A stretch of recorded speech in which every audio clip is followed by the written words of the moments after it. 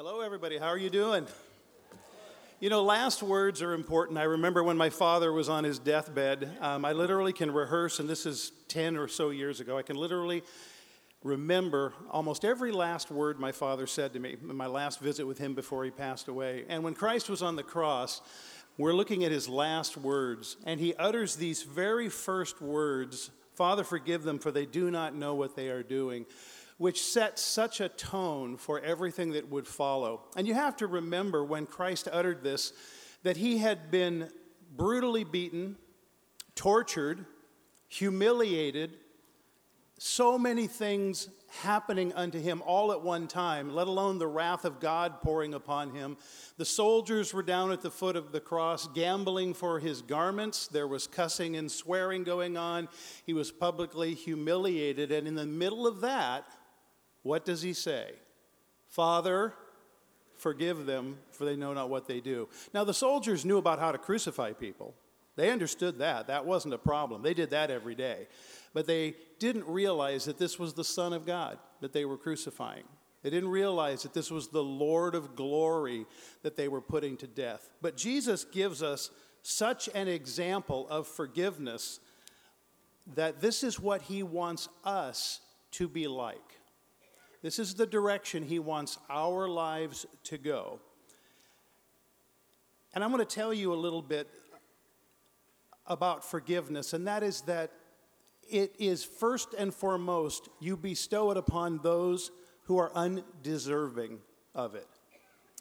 Not one soldier that crucified Jesus asked him to be forgiven. Nobody did at the time.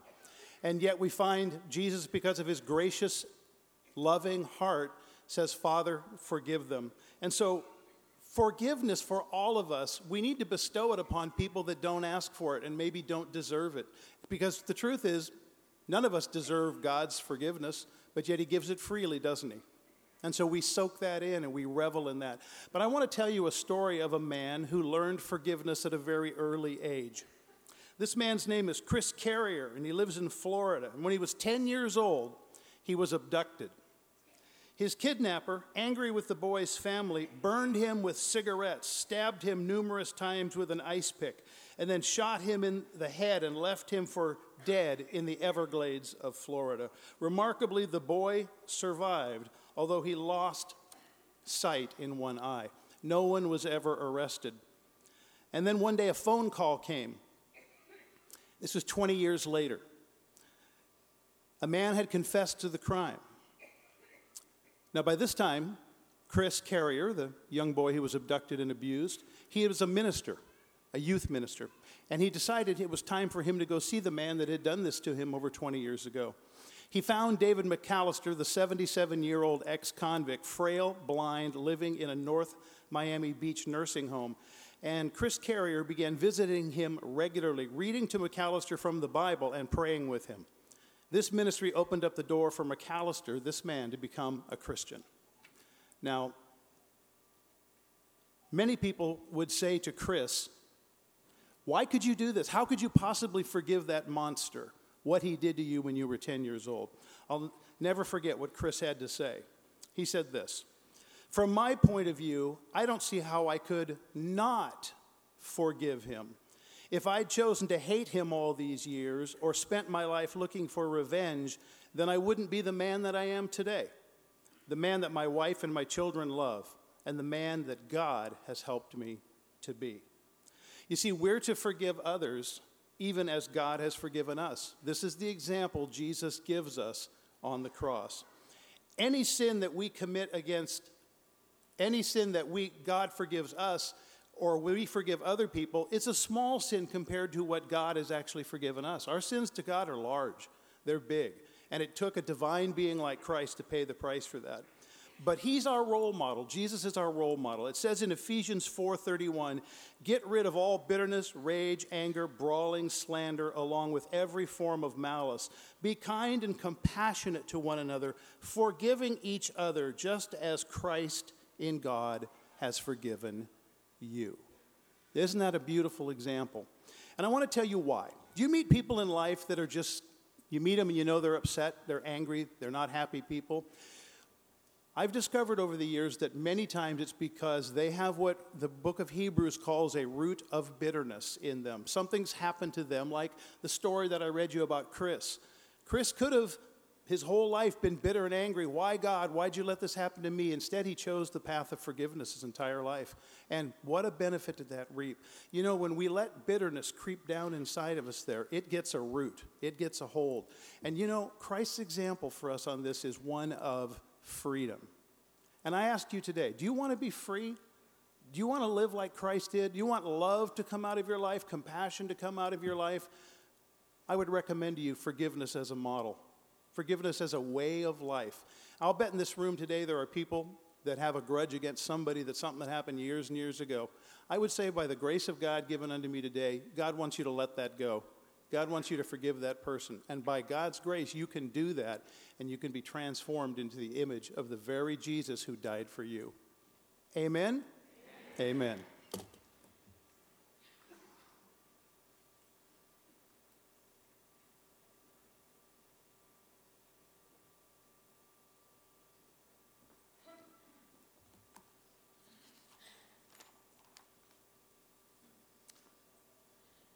Luke 23, verse 39 to 43 says,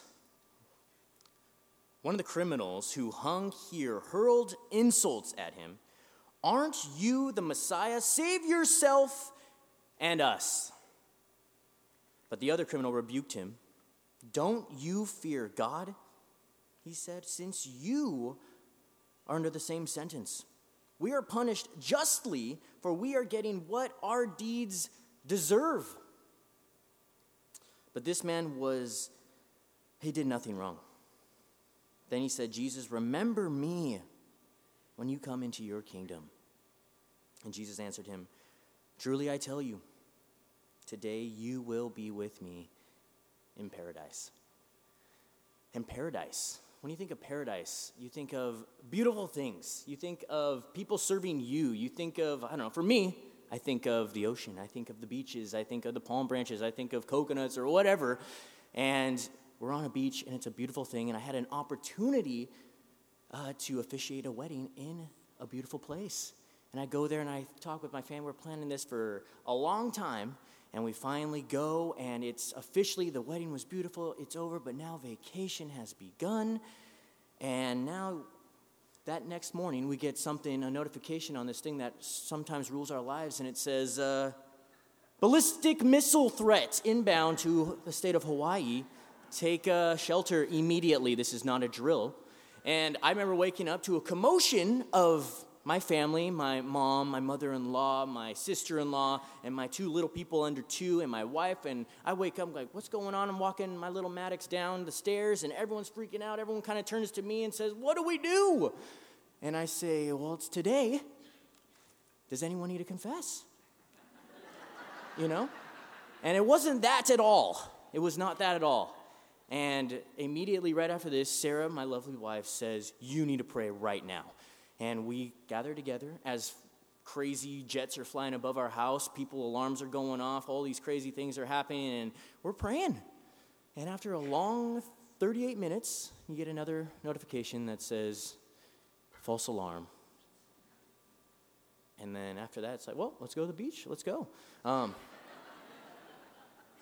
But for us, we sometimes forget this paradise. What is this paradise? And maybe you guys have been in a situation where someone said to you, you have cancer and you have 3 months to live. Or maybe a car accident, free car accident just happened, like we just heard this morning.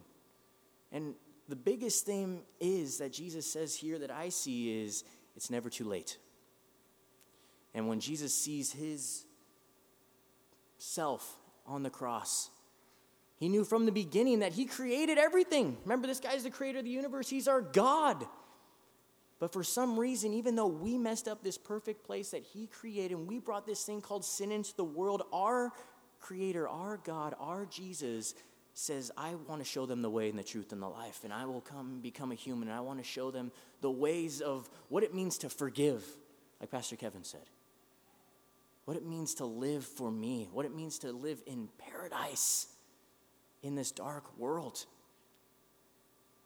And as, there's lots of temptations where he said to Satan himself, Matthew 4, hey, you could jump off this building and have your angels save you. It could be over, Jesus.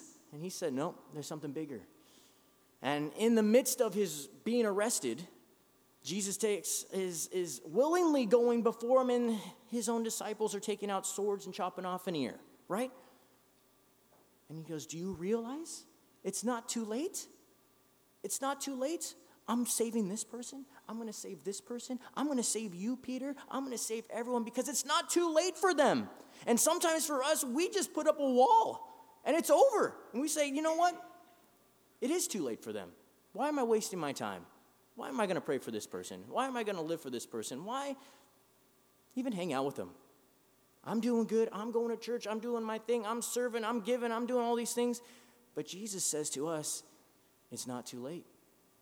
But there is only so much time. And as he's sitting next to this criminal, he's saying a lot what we say. Where are you, God? Just save us already. You're God. But there was no faith there. But Jesus wants to show us this beautiful thing called grace, where even though we sin, he comes to save us. And this criminal right next to him said, he doesn't deserve this. We deserve this. And he saw this beautiful thing of grace, and he called out to Jesus. And he sees Jesus for who he is, and he says, will you remember me? And the question for us is, what would he say to you?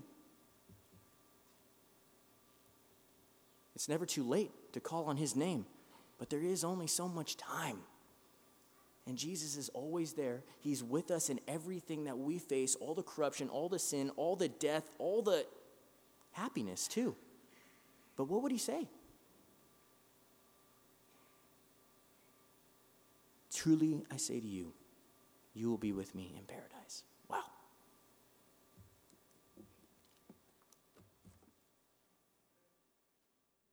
What a great song for introducing the third word. How deep the Father's love is for all of us.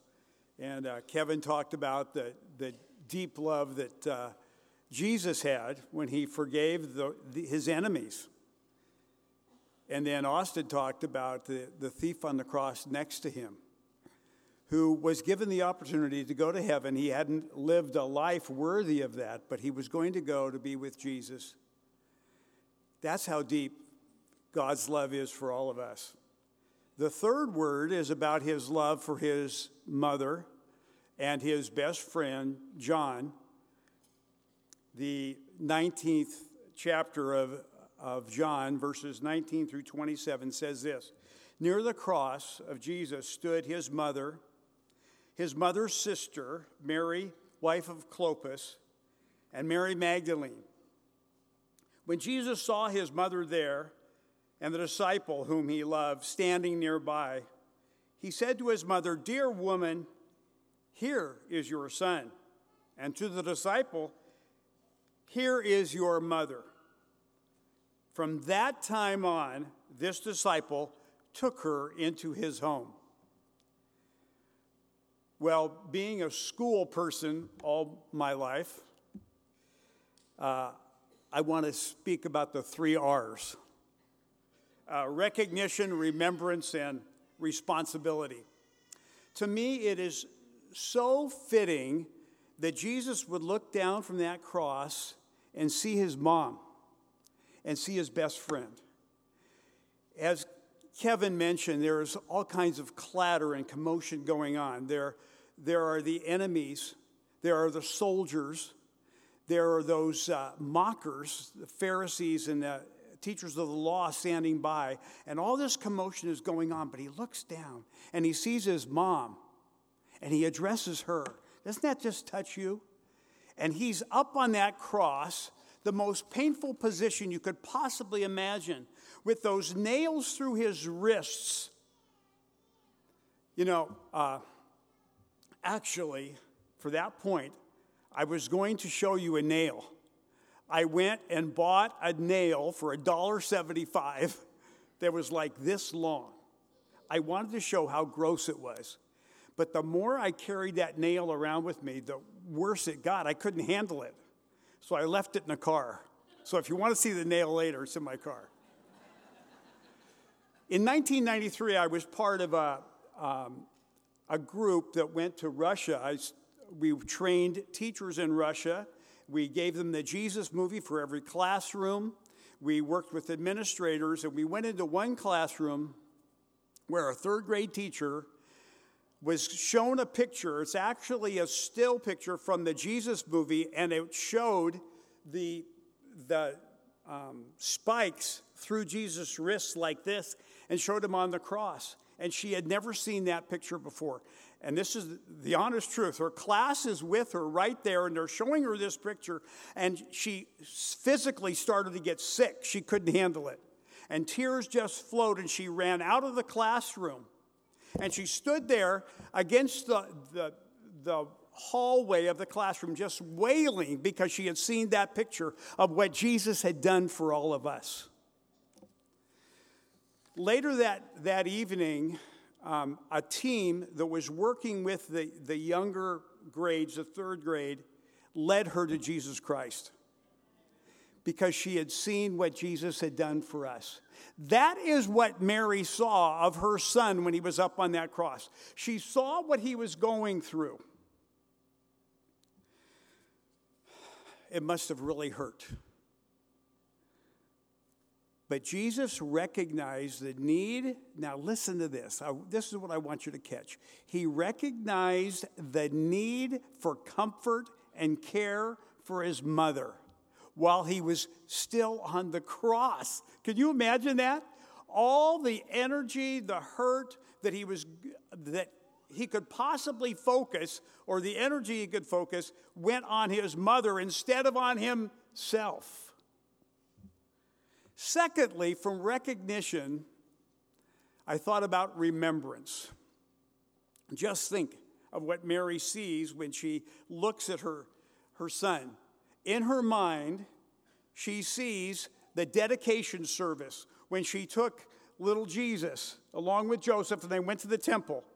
And you remember there was Simeon there who would not die until he had seen the Messiah. He was waiting. He looked down and he dedicated Jesus, and he said this child is destined to cause the falling and rising of many in Israel, and to be a sign that will be spoken against, so that the thoughts of many hearts will be revealed, and a sword will pierce your own soul too. What a thing to say at a dedication of a baby.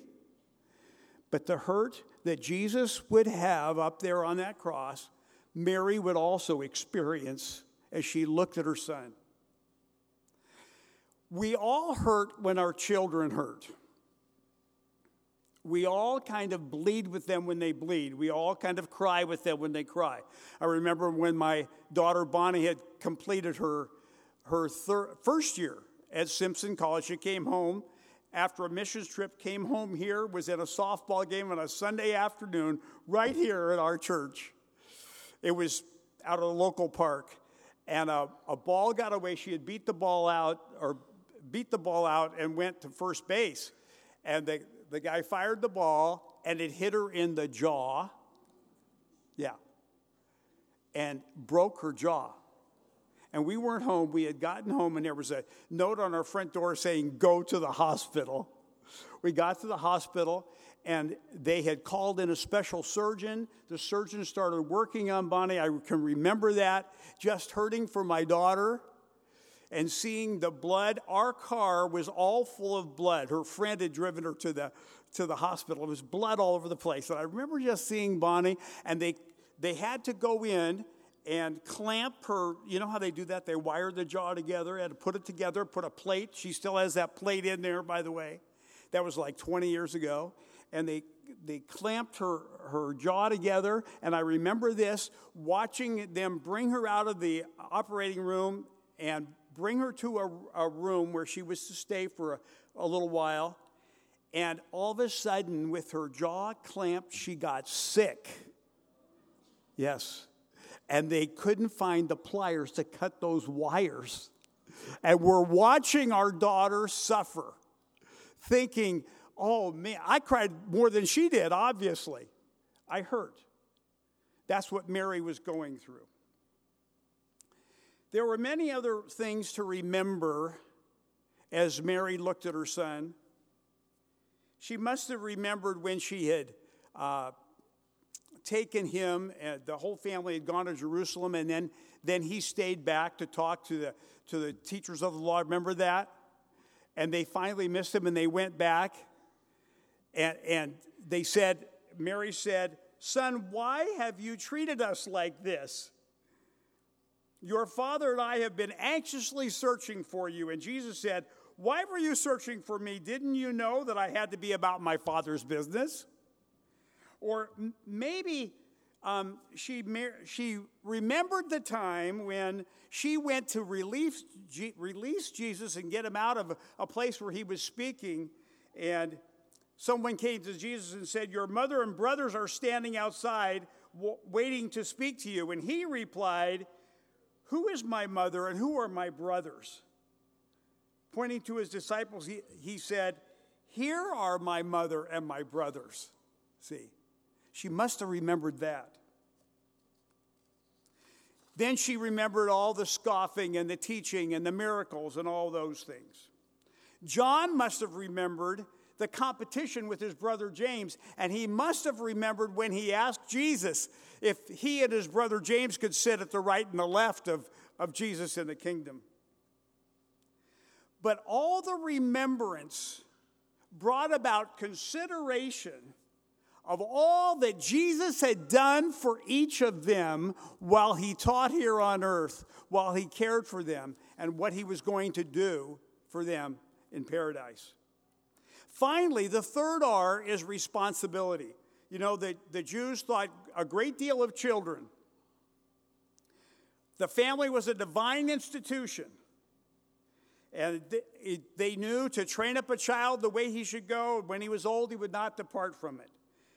Jesus had said himself, "Whoever welcomes one of these little children in my name welcomes me, and whoever welcomes me does not welcome me, but the one who sent me." Then he said, "If anyone offends one of these little ones, it would be better for him to have a millstone hanged around his neck and drowned in the sea." Jesus loved little children. But also, Jesus taught, and it was taught throughout the Jewish community, that you should really love those who were your parents, the elders. You should love the elders. Hello. Okay. It was said, honor your father and your mother. Do you remember how Jesus blasted those Pharisees when they tried to modify the law a little bit by saying it was okay to give money to the temple and not to your parents? But Jesus knew he had a responsibility to his mother and to his best friend to put them together. This is such a revolutionary concept, because it was not the brothers. They were long gone. It was not Jesus' brothers who would come and take care of Mary. It was John, a best friend, who was like a brother to Jesus, because Mary and John were close because of their belief in Jesus. Don't you love that? See, it wasn't the physical that put them together. It was their love for Jesus that put them together. And Jesus knew that when he said, "John, you're going to take care of my mom." Do you notice that Jesus doesn't say anything about paradise or the world to come or anything like that? He focuses Mary on what's going to happen now with you. Someone's going to take care of you. And just as Jesus wants us to remember that we need to love others, he said to John, "Love my mother in my stead. I'm going to be gone. I've started the process. I've loved her. I've cared for her. I've done all this. Now you continue that." And that's what Jesus says to us. And there's, as I conclude this, I want to get this verse across. There's one interesting verse I found in Acts 1:14. After Pentecost, and all that they had gone through, Mary and John, and all Mary had done, it says this: all the believers, it says, they all joined together constantly in prayer, along with the women and Mary, the mother of Jesus, and what? His brothers. See, they came back because of the love that Jesus had for Mary, the fact that Mary was being taken care of by John. The brothers came back and they were all together in prayer. Isn't that great? Now, here's the point. Jesus wants us to take that same attitude toward those around us. See, you never miss out when you take the love of Jesus and you pass it on to somebody else. Jesus loves us just as he loved John, and then he said to John, take that love to Mary, and that's what Jesus says to us. Take that love to the world out there. Amen.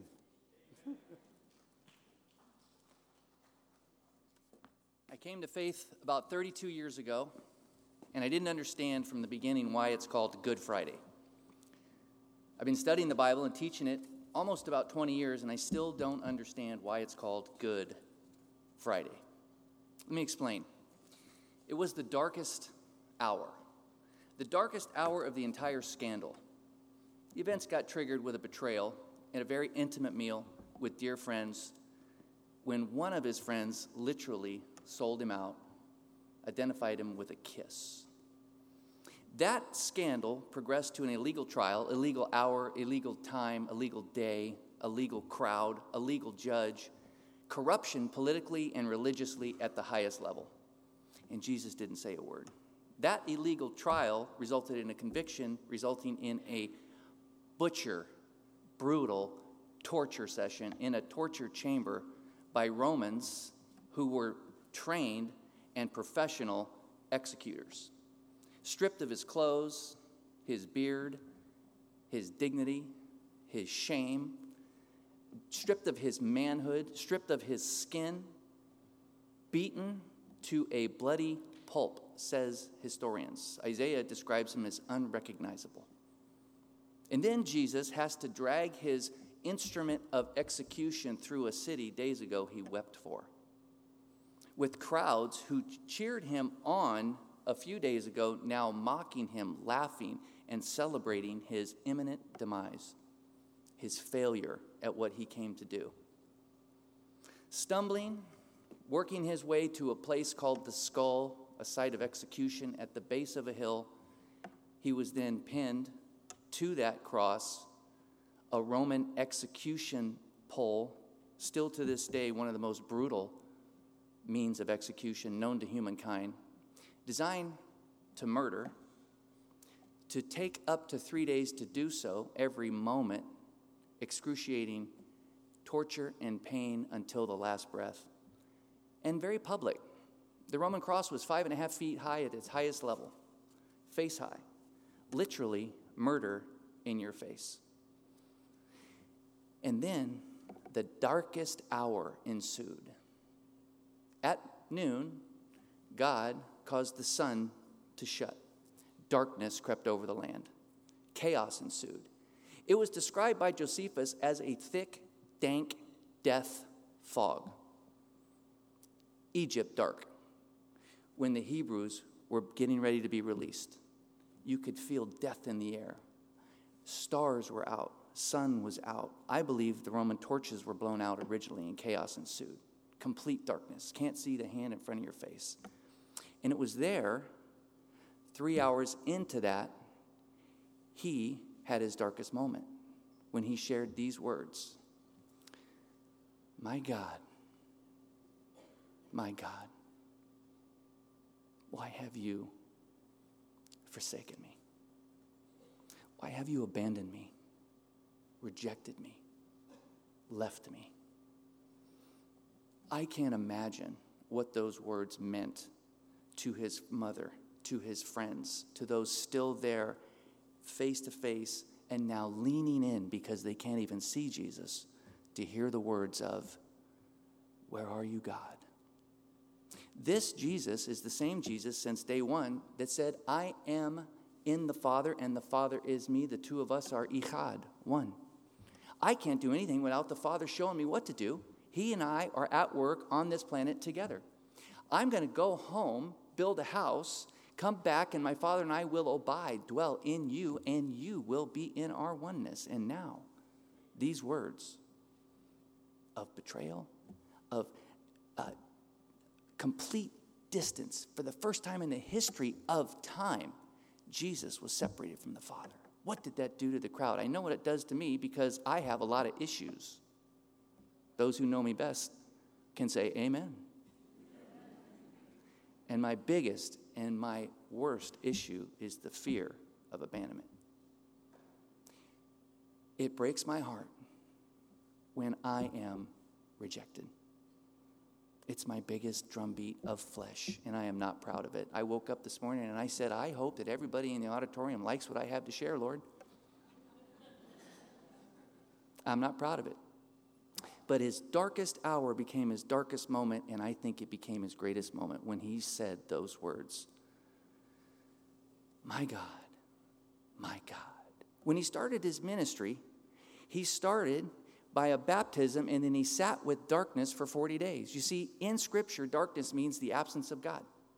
Genesis 1, one of the first things God does when he shows up on the scene is bring light to darkness. Darkness denotes the absence of God. Jesus is baptized, sits with Satan himself, and then fulfills a prophecy when he moves to Capernaum, and the prophecy says, in the land of Zebulun, in the region of Naphtali, by the sea, the people sat in darkness. And the shadow of death cast a shadow.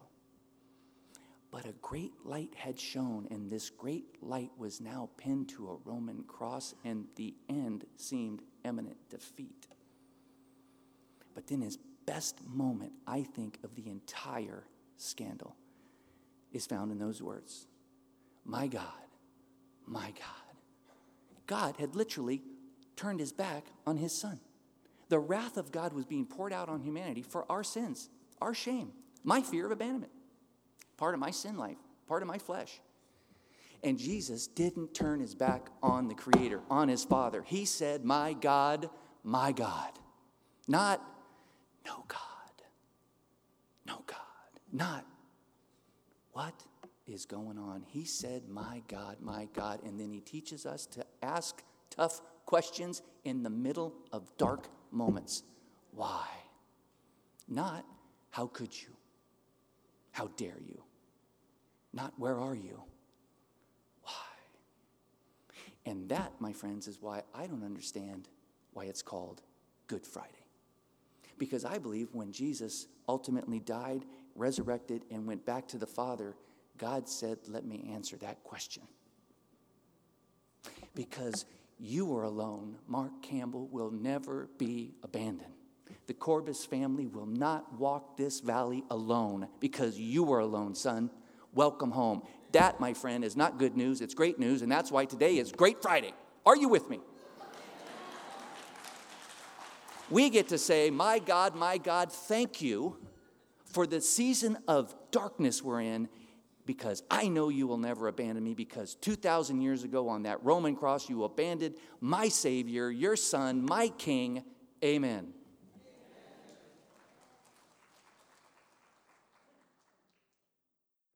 Later, knowing that all was now completed, so that the scripture would be fulfilled, Jesus said, I am thirsty. There's a beautiful irony in what Jesus says here. The irony is that Jesus had claimed to be the source of living water, water that would forever satisfy, water that would well up into eternal life. Yet in the hour of his passion, Jesus is standing there, Jesus is hanging there on the cross, and he's thirsty. Jesus has said to the Samaritan woman, whoever drinks of the water that I will give will never be thirsty again. The water that I will give will become a spring of water welling up to eternal life. He made another claim, standing in the middle of the temple in the festival that would be celebrating when Moses brought the Israelites water in the wilderness. During that celebration, Jesus stood in the middle of the temple and cried out, if anyone thirsts, let him come to me and drink. Whoever believes in me, as the scripture has said, out of his heart will flow rivers of living water. The one who made these claims about water, about life, about satisfaction, is now hanging naked, beaten, and defeated on the cross. He's thirsty. So much for living water that can never satisfy. So much for water that wells up to eternal life. So much for your ability to save. Or at least that's what we might think if that were the end of the story. But there's a beauty in this irony. What we know as we celebrate this terrible day, what we know as we celebrate Good Friday or Great Friday, what we know is that Jesus was thirsty so that we could be satisfied. Jesus was betrayed so that we could be set free. Jesus was condemned so that we could be justified. When the chief priests and the scribes mocked and said, "He saved others, he cannot save himself," what they did not realize was that it was not a problem of ability. It was Jesus' will. He chose to suffer and die so that he could bring salvation to all who believed in him. Jesus did not come down off of the cross. He endured the cross. He despised the shame so that he could sit down at the right hand of the throne of God, having beaten death, having defeated sin, and having brought salvation to God's people.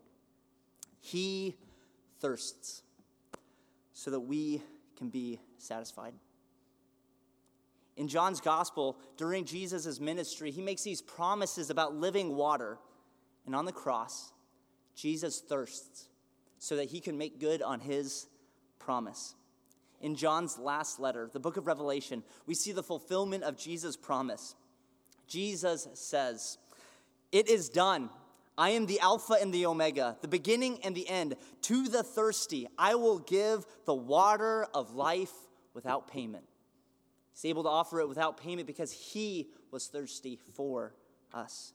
We are invited to benefit from Jesus' thirst and find satisfaction for our souls. The Spirit and the bride, Revelation says, say, "Come." And let the one who hears say, "Come." And let the one who is thirsty come.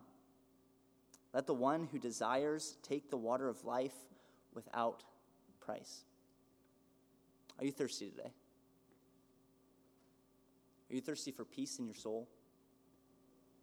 Are you thirsty for the joy that seems to be hidden in many places but seems elusive to us? Are you thirsty for love, an enduring love, an unconditional love? Are you thirsty today? Jesus thirsts so that we do not need to. Because of what Jesus accomplished on the cross with his thirst, we are reminded that there is a fountain that is filled with blood drawn from Emmanuel's veins. And sinners plunged beneath that flood lose all their guilty stains.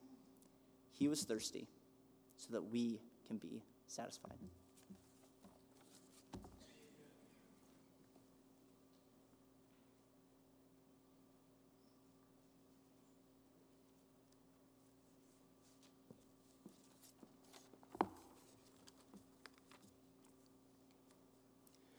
While Jesus was on the cross, he said these words.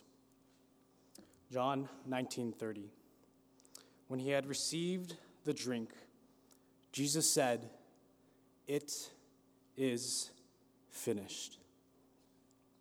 And a crowd heard this, his loved ones, his family, his mother, his best friend, and even his enemies, the Roman guards, the religious leaders. They heard Jesus say, "It is finished." And when his friends, they heard these words, they thought, our Savior, our friend, he's gone. When his mother heard these 3 words, she thought, my son, my baby boy, my God, he is gone. When the Roman guards heard Jesus say, "It is finished," what they thought was that their job had been done, that they had killed this criminal, that the King of the Jews was dead. When the religious leaders, they heard these words, they thought their problems were done. That this so-called Savior, that this so-called Messiah, this liar, this fraud, he was dead. When Satan heard these words, "It is finished," he laughed. He said to God that you are finished. He said you are defeated, God. He said you can't even help or save yourself or anyone.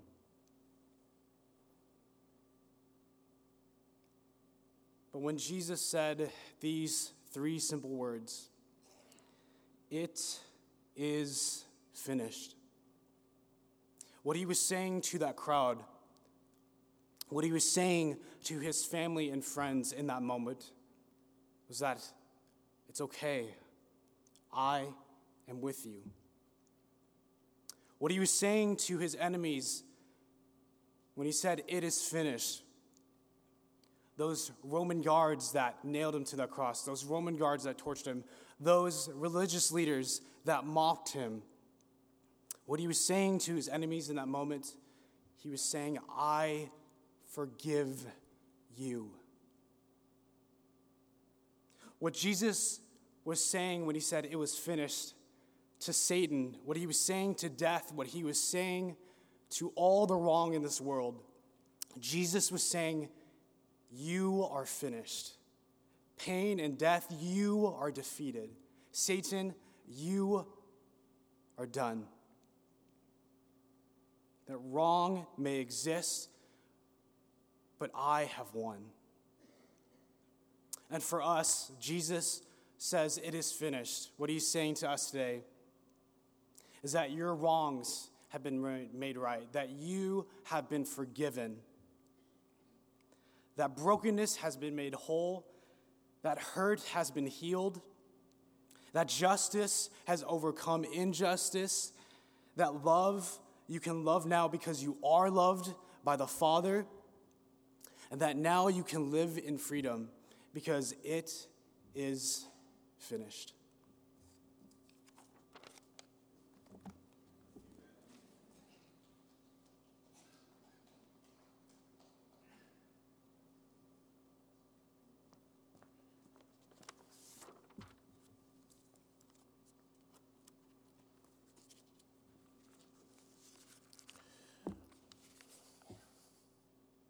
Luke 23:46. Then Jesus called out with a loud voice, saying, Father, into your hands I commit my spirit. And having said this, he breathed his last. When I read this passage, I think about a time when I was leaving for Bible college. It was 2015. I was going away to Oral Roberts University. I had been a Christian now for 2 years, and I was so excited to learn the scriptures. I was excited to get involved in campus ministry, and I was excited to get plugged into local churches in Tulsa, Oklahoma. At my time there, I felt like I was learning so much about God and that I knew God more than I had known him ever before in my life. But all that kind of got flipped on its head a little bit when I started seeing tragedies happen in the lives of people around me. My second year there, 2 girls on my sister wing were killed by a drunk driver in a car crash. When I left for college, one of my cousins was brutally murdered by a man that he was trying to help. 4 years later, his little brother was murdered When I was a chaplain at college, there was a guy that lived the floor above me, and he was my age, and he was on his way to a church service one night and had a massive heart attack and died. He was born with a bad heart. And because I was the chaplain of this dorm, I had to go to the hospital and be there to console his girlfriend and his friends as the doctors roll his dead body past us in the lobby. If I can be honest with you, death is still something to this day that I am not comfortable with. Because with death, there's pain, there's loss, there's grief, and there's uncertainty. I've never experienced death for myself, and I know what I believe in my heart, but sometimes what's going on in my head doesn't necessarily connect. And some of you in here, you may relate to kind of some of those feelings. And particularly, I know for some people, the holidays are very hard for you because you may have experienced some tragedy and some loss of loved ones. But I find so much comfort and encouragement in knowing that because Jesus suffered for us, he knows the pain we feel. This is what we hold to be true on Good Friday. This is what I hold on to for my life, and this is what I hope you hold on to for yours. At the same time, when we observe Good Friday and we listen to the words of Jesus, we have to remember that Jesus calls us as Christians to follow him with our whole lives. He called his disciples to follow him in the same way, to live the way that he lived. But to follow Jesus with our whole lives, it also means that we got to die. And this death that he's calling us to is not necessarily a physical death, but it's more of a spiritual death. In Galatians 2:20, the Apostle Paul kind of paints this illustration for us that Christians, that to follow Christ, we must spiritually be crucified with him, no longer living for our own plans and for our own intentions, for our own motivations, but letting the life of Christ live through us. But I'm uncomfortable with death. Maybe you are too. Because death is painful. I don't want this to be the analogy that somebody uses for me to be a follower of Christ. Death is uncomfortable, but because Christ suffered for us, he knows the pain we feel. And he suffers with us as we're learning to die to ourselves.